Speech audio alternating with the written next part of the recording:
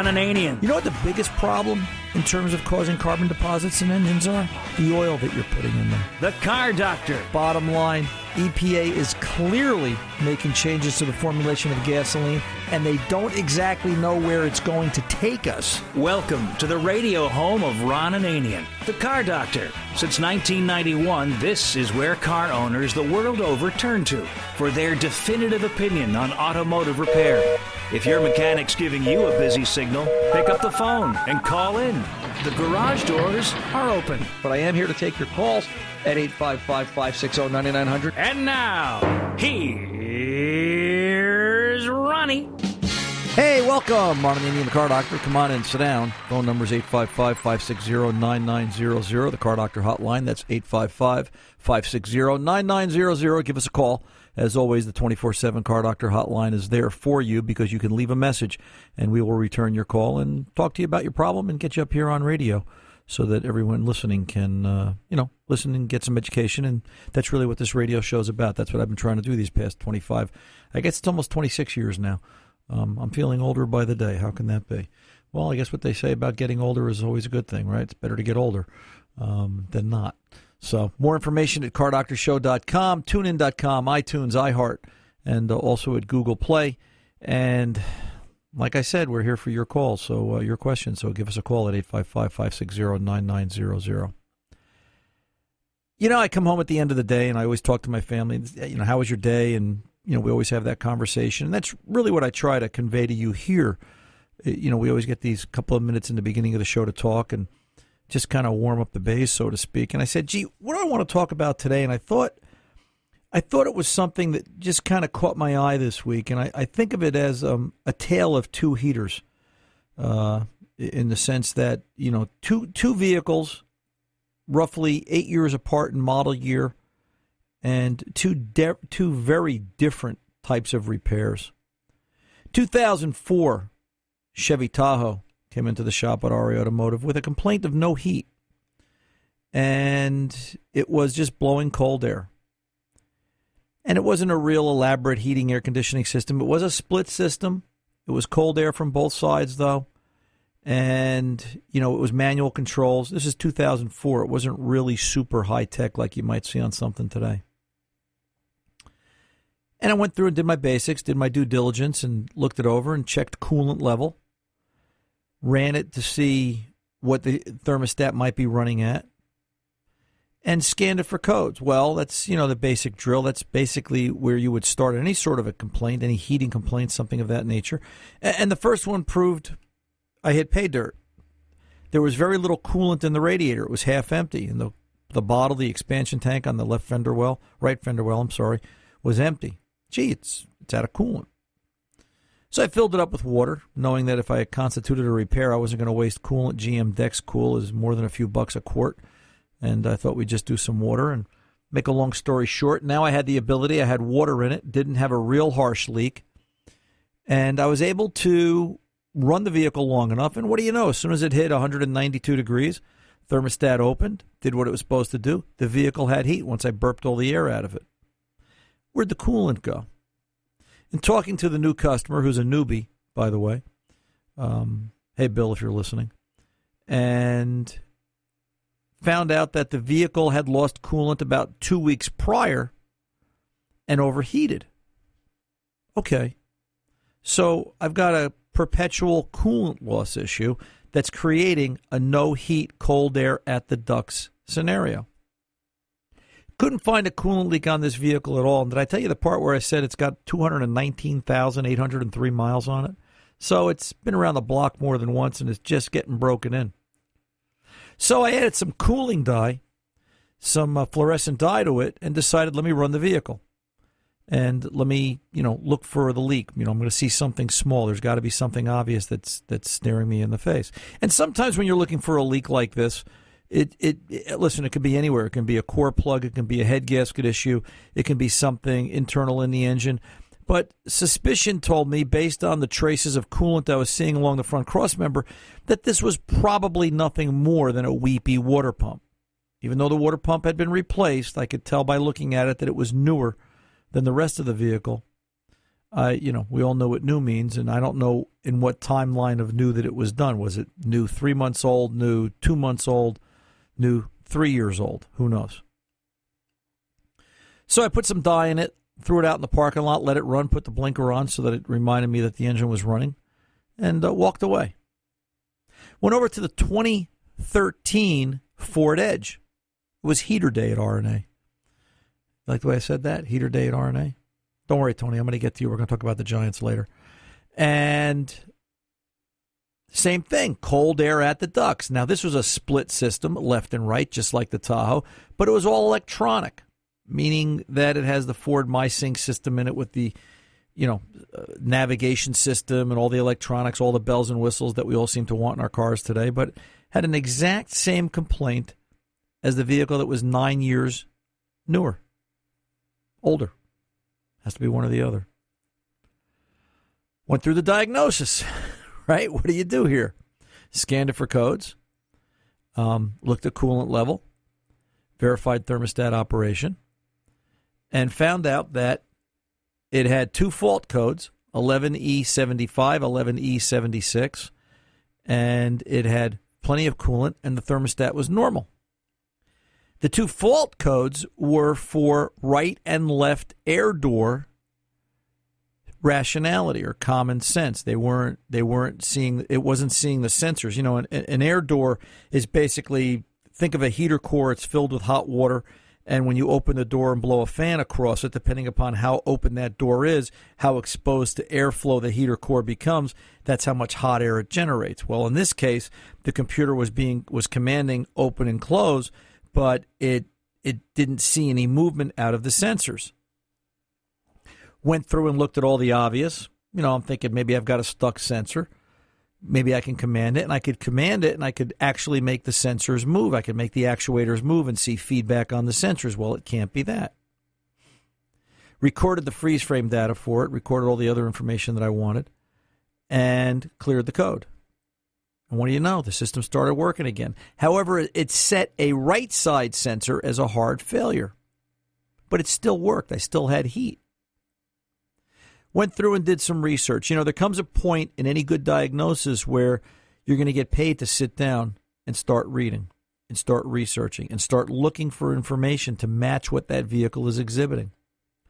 And sure enough, through a hotline resource, I found Ford SSM special service message, 45837, if memory serves me correct, that references 2013, actually 12, 13, 14 Edge, Lincoln, and a few other Ford product vehicles, that if it exhibits these particular fault codes, and it matched the fault codes that I had, and the vehicle had no heat or no cold, that there was a software calibration for it. In other words, an update for the heating, ventilation, and air conditioning, HVAC, air conditioning module that would correct the problem.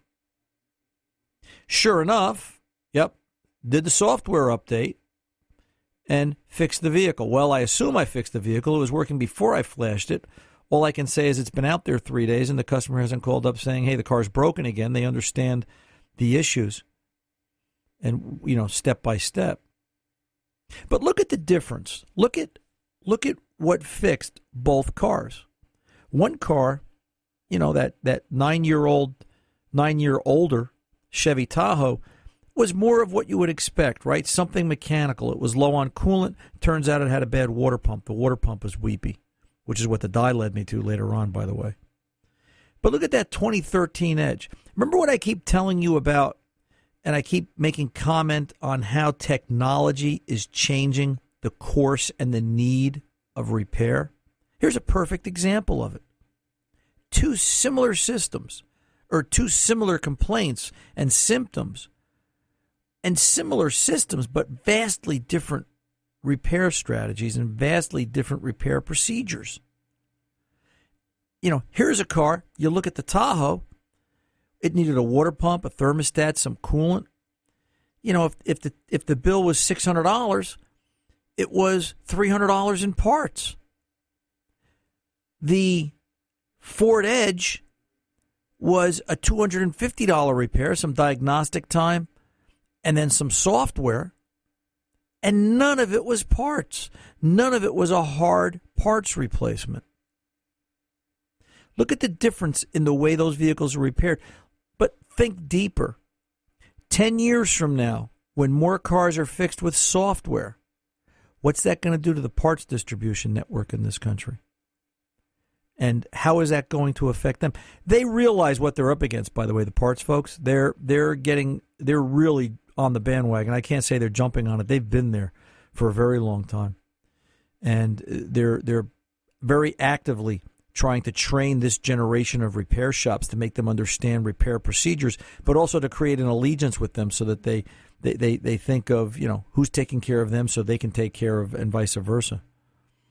Parts are going to become an issue in terms of less parts will be sold on the car of the future when it gets repaired than currently being, dictated out there. So just something to think about. It just really got my attention when I thought about that. That means less parts being purchased. That means less parts being needed. That means less deliveries, less warehousing, and so on. So just wanted to pass that along. Hello and welcome to the Car Doctor. I'm Ron Ananian, a.k.a. the Car Doctor. 855-560-9900 is the phone number. And I hope that story made sense. It just happened this week, this past week, Wednesday and Thursday and Friday. That was in the shop. So 2 vehicles, 2 similar conditions, 2 vastly different repairs. Hey, we're going to return and kick the garage doors open right after this. Don't go away. I'll be right back.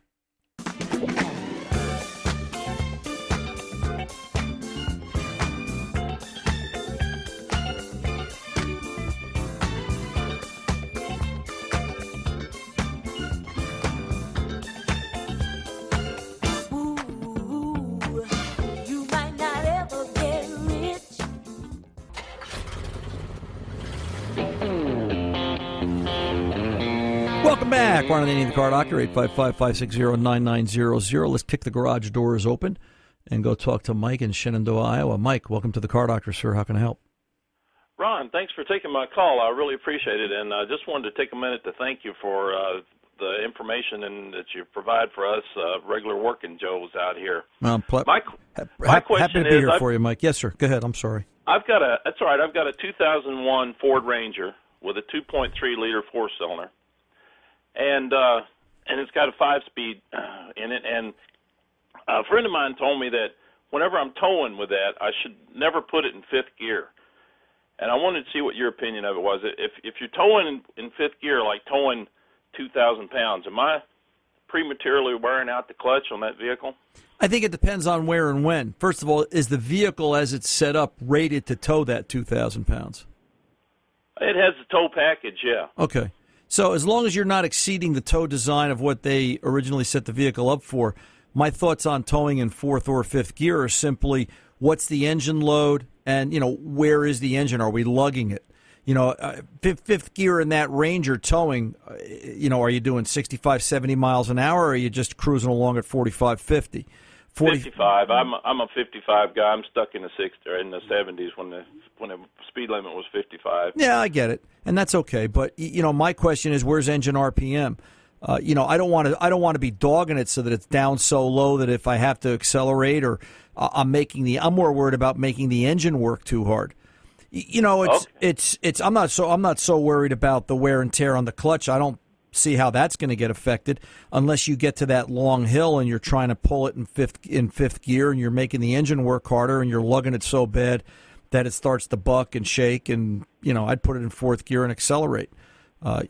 Explain to me, have your friend explain to me or you, how is the clutch going to wear if the pressure plate's grabbing the clutch disc? How's the clutch going to wear? The clutch isn't slipping. If the clutch is slipping, it's going to wear, right? Sure.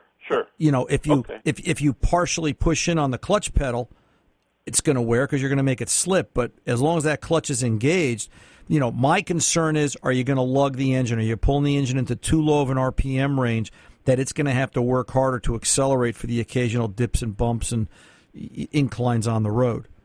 So, he's not wrong for what he's thinking. He's just wrong for what he thinks the problem is going to be. My opinion. Okay, we were just discussing the gear ratios, because when you go to 5th, you're at 0.79, I think, on the Ranger, and right. When you're at 4th, you're at 1-to-1. Right. And that was probably what brought on this discussion. Yeah, I think, I think it's also a matter of comfort. listen. Well, I'll give you a different example. The hot rod's a 5-speed. Okay. All right. So there's a performance application, and if I'm around town at 45, 50 miles an hour, that engine runs happiest between 2,500 and 3,500 RPM as an everyday. That's sort of the power band where I try to keep it where it seems to be happy. Under 2,500, under $2,000, it lugs, it pulls, it just, you can just feel the way the engine's not really responsive. So I'm actually hurting it. Could I run around town in 4th gear? Yeah. Could I run around town in 5th gear? Yeah. It wouldn't like it, but I could do it. So it's also a sense of how does it feel to you? And that's the question for you, the operator. How does that feel when you're towing it? And the difference between 4th and 5th, what feels right and what doesn't. And that's just something I've learned over time with the hot rod. You'll do it this way too. Have you towed with this yet and done it in 5th gear and 4th gear? Do you feel the difference? Yeah.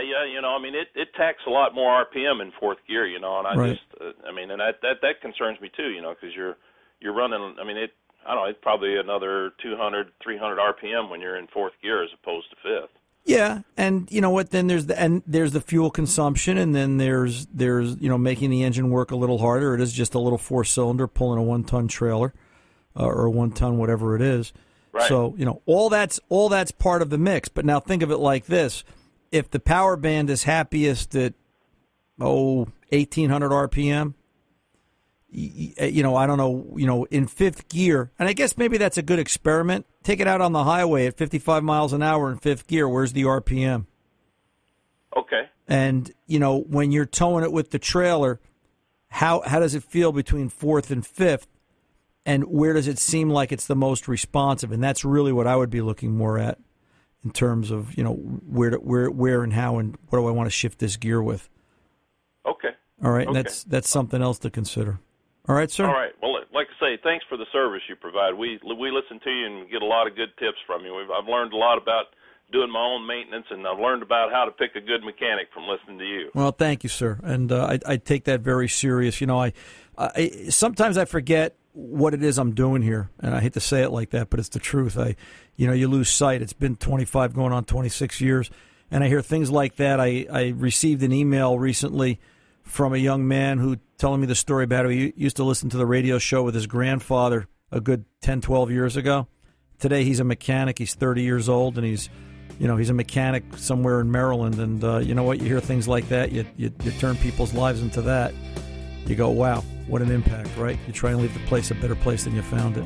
So I appreciate it, Mike, and thanks to you and everybody out in Iowa. I'm Ron Ananian, the Car Doctor. I'll be back right after this.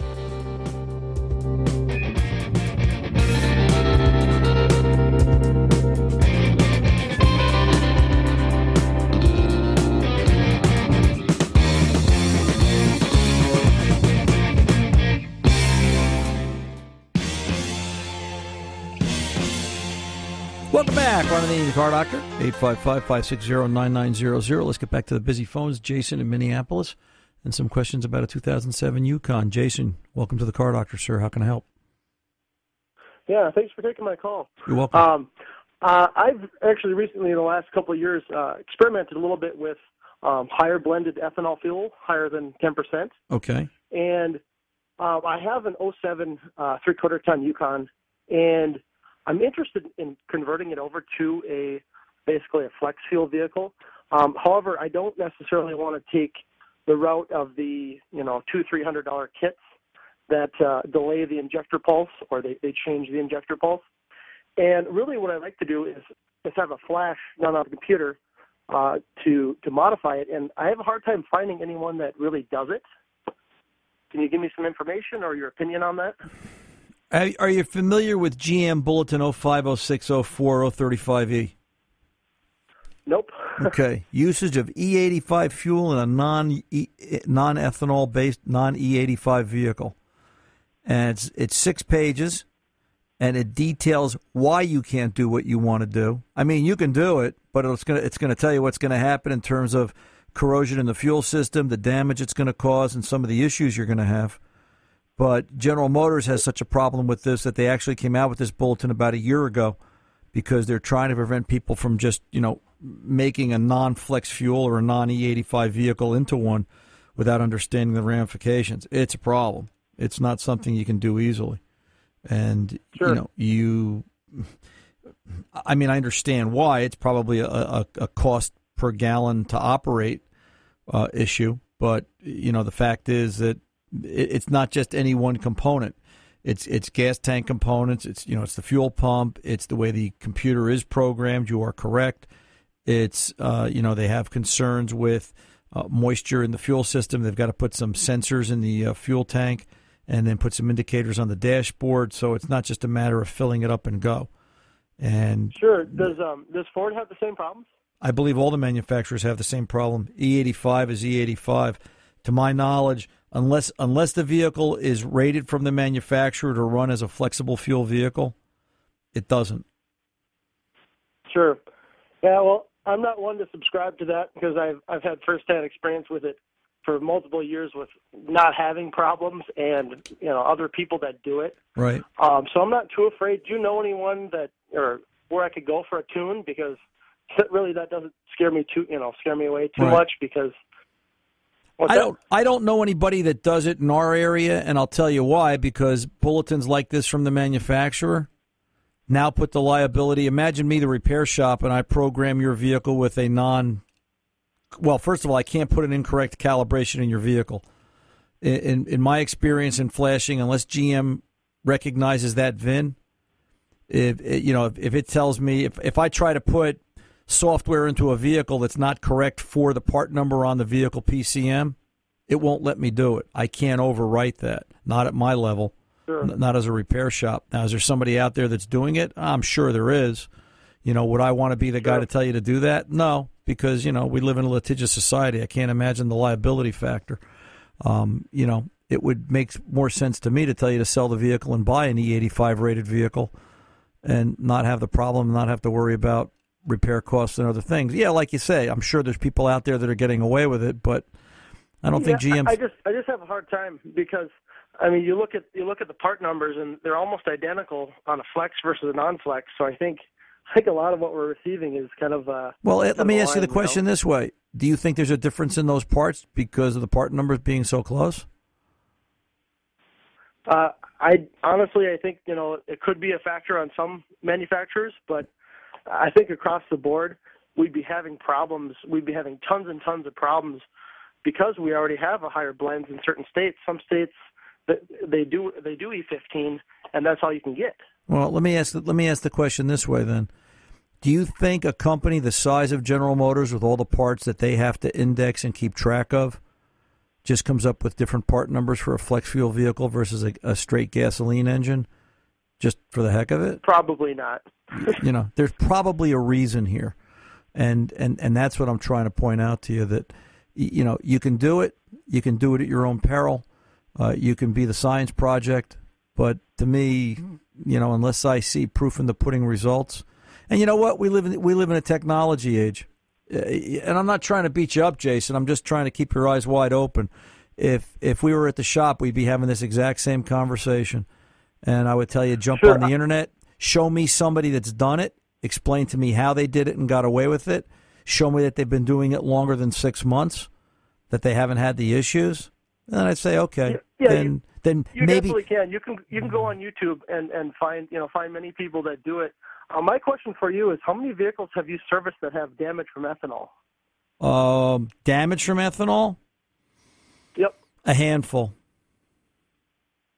Not really a lot. But, we don't see a lot of flex fuel vehicles in the shop to begin with. And I'm not saying they're the only ones with ethanol, but we don't see. And keep in mind, I think ethanol and ethanol damage is a result of, I think it's a regional issue around the country. I think certain parts of the country run different blends of fuel, and I think certain parts of the country are more susceptible to ethanol issues. Sure. Just from my seat here, but you can't look at one repair shop and say, hey, what are you seeing? Because in Bergen County, it's a totally different world than Central Jersey, than South Jersey, than Pennsylvania, than New York. and the variety changes and the issues and the problems change. And let me just one last comment. YouTube is a guideline; it's not an authority. I'm fully aware. Yeah, take it at your own discretion. Right, take it at your own discretion and just be careful. Like I said, unless somebody could come up to me and say General Motors came out with that bulletin because the engineer said we have to do it for liability, or maybe we have to do it for emissions. Maybe we're trying to meet an EPA mandate. I'm not sure, but I wouldn't want to go fooling around. I wouldn't want to pump the wrong fuel or the incorrect fuel into my $35,000, $40,000 vehicle when the manufacturer tells me not to, and then if there's a problem, expect to get some kind of warranty or service or satisfaction. It doesn't make any sense. Sure. All right, I sir. understand. So good luck to you. You let us know what happens. You'll be the science project, and we'll look forward to it. All right, thank you. All right, you're welcome, Jason. 855-560. Well, what do you do with that? By the way, let me just jump in here real quick. Hey, Tone, can I just ask you real quick? Sure. What's the question? Well, let me just finish my thought. That I get what Jason's trying to do, but what's that expression? You can't put a silk hat on a pig and make it look any better. True. Something like that. You can't dress up a pig; it's still a pig. The Giants are 2-3. I know this. Yeah. Who you want a wolf now? Well, no. Every time I talk about the Giants, they seem to lose, and when I don't talk about them, they seem to lose. It's like it's just not our year. It's just not your year. No, it's not. So, but at least you're not the Jets fans. It could be worse. Could be worse. Yes. So, or better yet, at least you're not Mets fans. Exactly. So look at it this way: the season's 5 games old. What do you got? Another 7-8 games? Yeah. It'll be over soon. 855-560-9900. Ron Ananian, the Car Doctor. We are back right after this.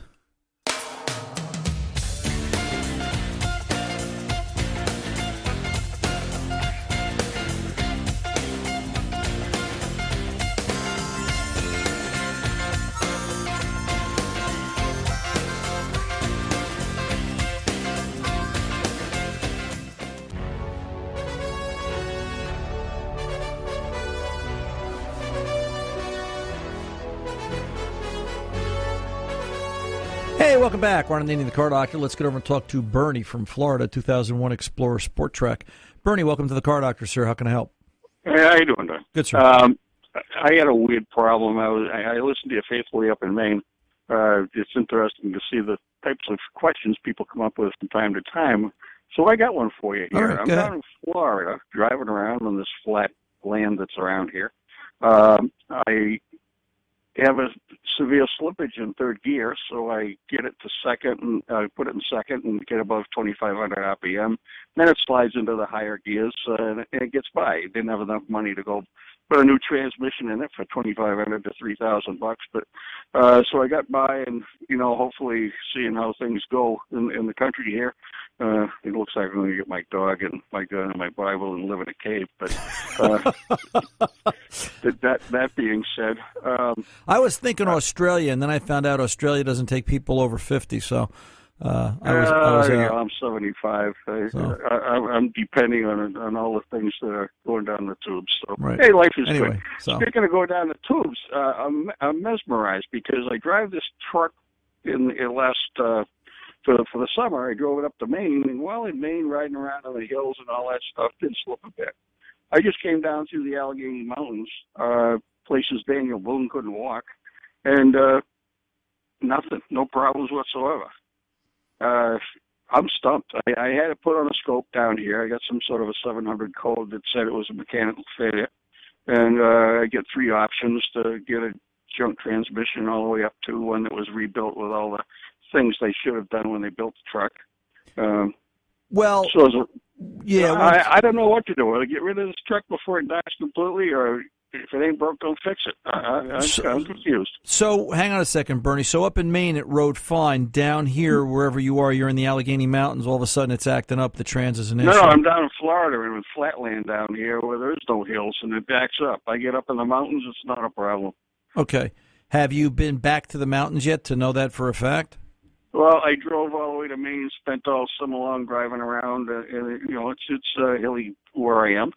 spent all summer driving around, and then drove back down here to Florida for the winter, down through the Allegheny Mountains. And you would think if it was, to put torque on a transmission would be the time it slipped. I was right, and I agree with that. I agree with that statement. Nothing happened. Do you remember what fault code they said? 733, 745. It's only that it was a component failure, not a relay or something electrical. It could be right.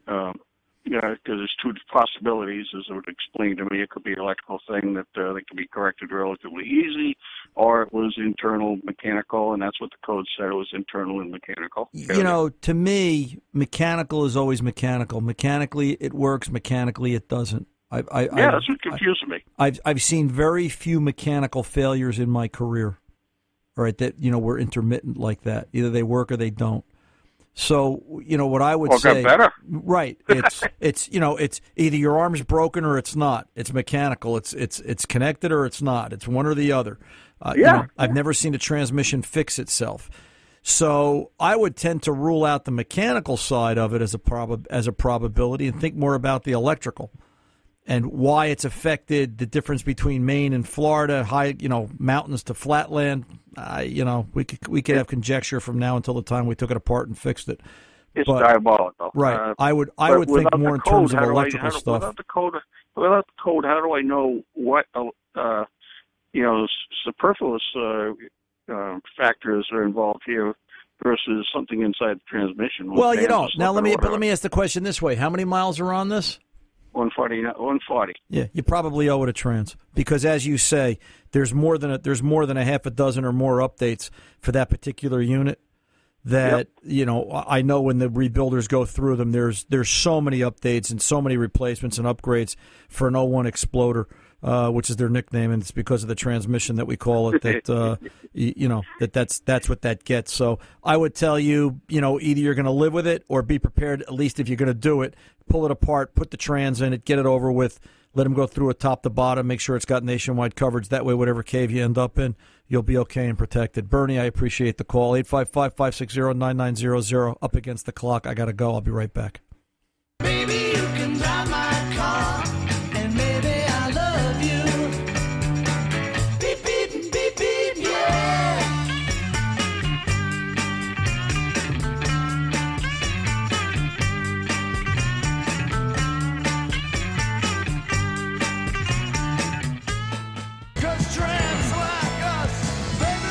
Welcome back. Ron Ananian, the Car Doctor. 855-560-9900 is the 24/7 number. Keep in mind that if we are not in the air or we're not live in your neighborhood, we're live on the network Saturdays 2 to 4 p.m. Eastern Time, that you can call 855-560-9900. Leave a message, and we will call you back and put you up here on air and talk to you about your problem, because that's what this radio show is about. Hey, real quick before I go this hour, we started out at the top of this hour talking a little bit about some unique repairs and making comments about parts and training and the education process and how the industry is changing. Well, a tip of the hat to the folks over at Denso. Denso, who are an OE supplier, all right, they supply parts to the manufacturers as well as the aftermarket, have partnered with Parts Authority, a major parts warehouse here in the continental United States, partsauthority.com, and they have put together a series of training classes, making them available to repair shops and technicians, just like you or I, for my brothers in wrenches out there that are listening to the show today and following the show. So you can get out to partsauthority.com and look and see what it is they have in terms of parts and develop a relationship with them. And I say that because that helps support the industry that's supporting us. We have to take care of our own in this case. But as I look through the Denso guide, their technical training guide, there's more than a few classes here on everything from Chrysler engine performance, Ford engine performance, General Motors. I went to the class recently here in Paramus, New Jersey on General Motors ignition systems, and we had a great time. Matter of fact, the instructor, Chris Lewis, is a former employee. I know Chris is on a personal basis, a real good guy. And just down to earth, real solid technical information. And I just want to say thank you to them, here on radio, and just let you know that it's not so bleak for all the repair shops out there that are thinking like, gee, what are we going to do and how are we going to do it? There are manufacturers out there like Denso. There are parts houses out there like Parts Authority, partsauthority.com. that are trying to make it possible for the independent repair shops to survive and thrive and grow. And, we've got to look at that. And, and we've been talking about parts here as well. And, I've heard your woes and complaints about the white box part and the cheap part. And you know what? I even know even the name brand parts. Everybody has their issues. And the only way we're going to solve this is to make our voices heard and also to stay with the name brand parts and try and get them to improve their product over time. But I'll tell you what, the parts can be the best in the world. If we don't have the training, if we don't have the knowledge, there's no way we're going to survive, and this industry is going to look drastically different. So just something to be aware of. Get out to partsauthority.com for more information, as well as take a look at Denso. Hey, the hands of the great Pravag tell me that this hour is just sort of flown by. There's more Car Doctrine to come after the news at the top of the hour on most of these affiliates. Until then, I'm Ron Ananian, the Car Doctor, reminding each and every one of you, good mechanics aren't expensive, they're priceless. See ya.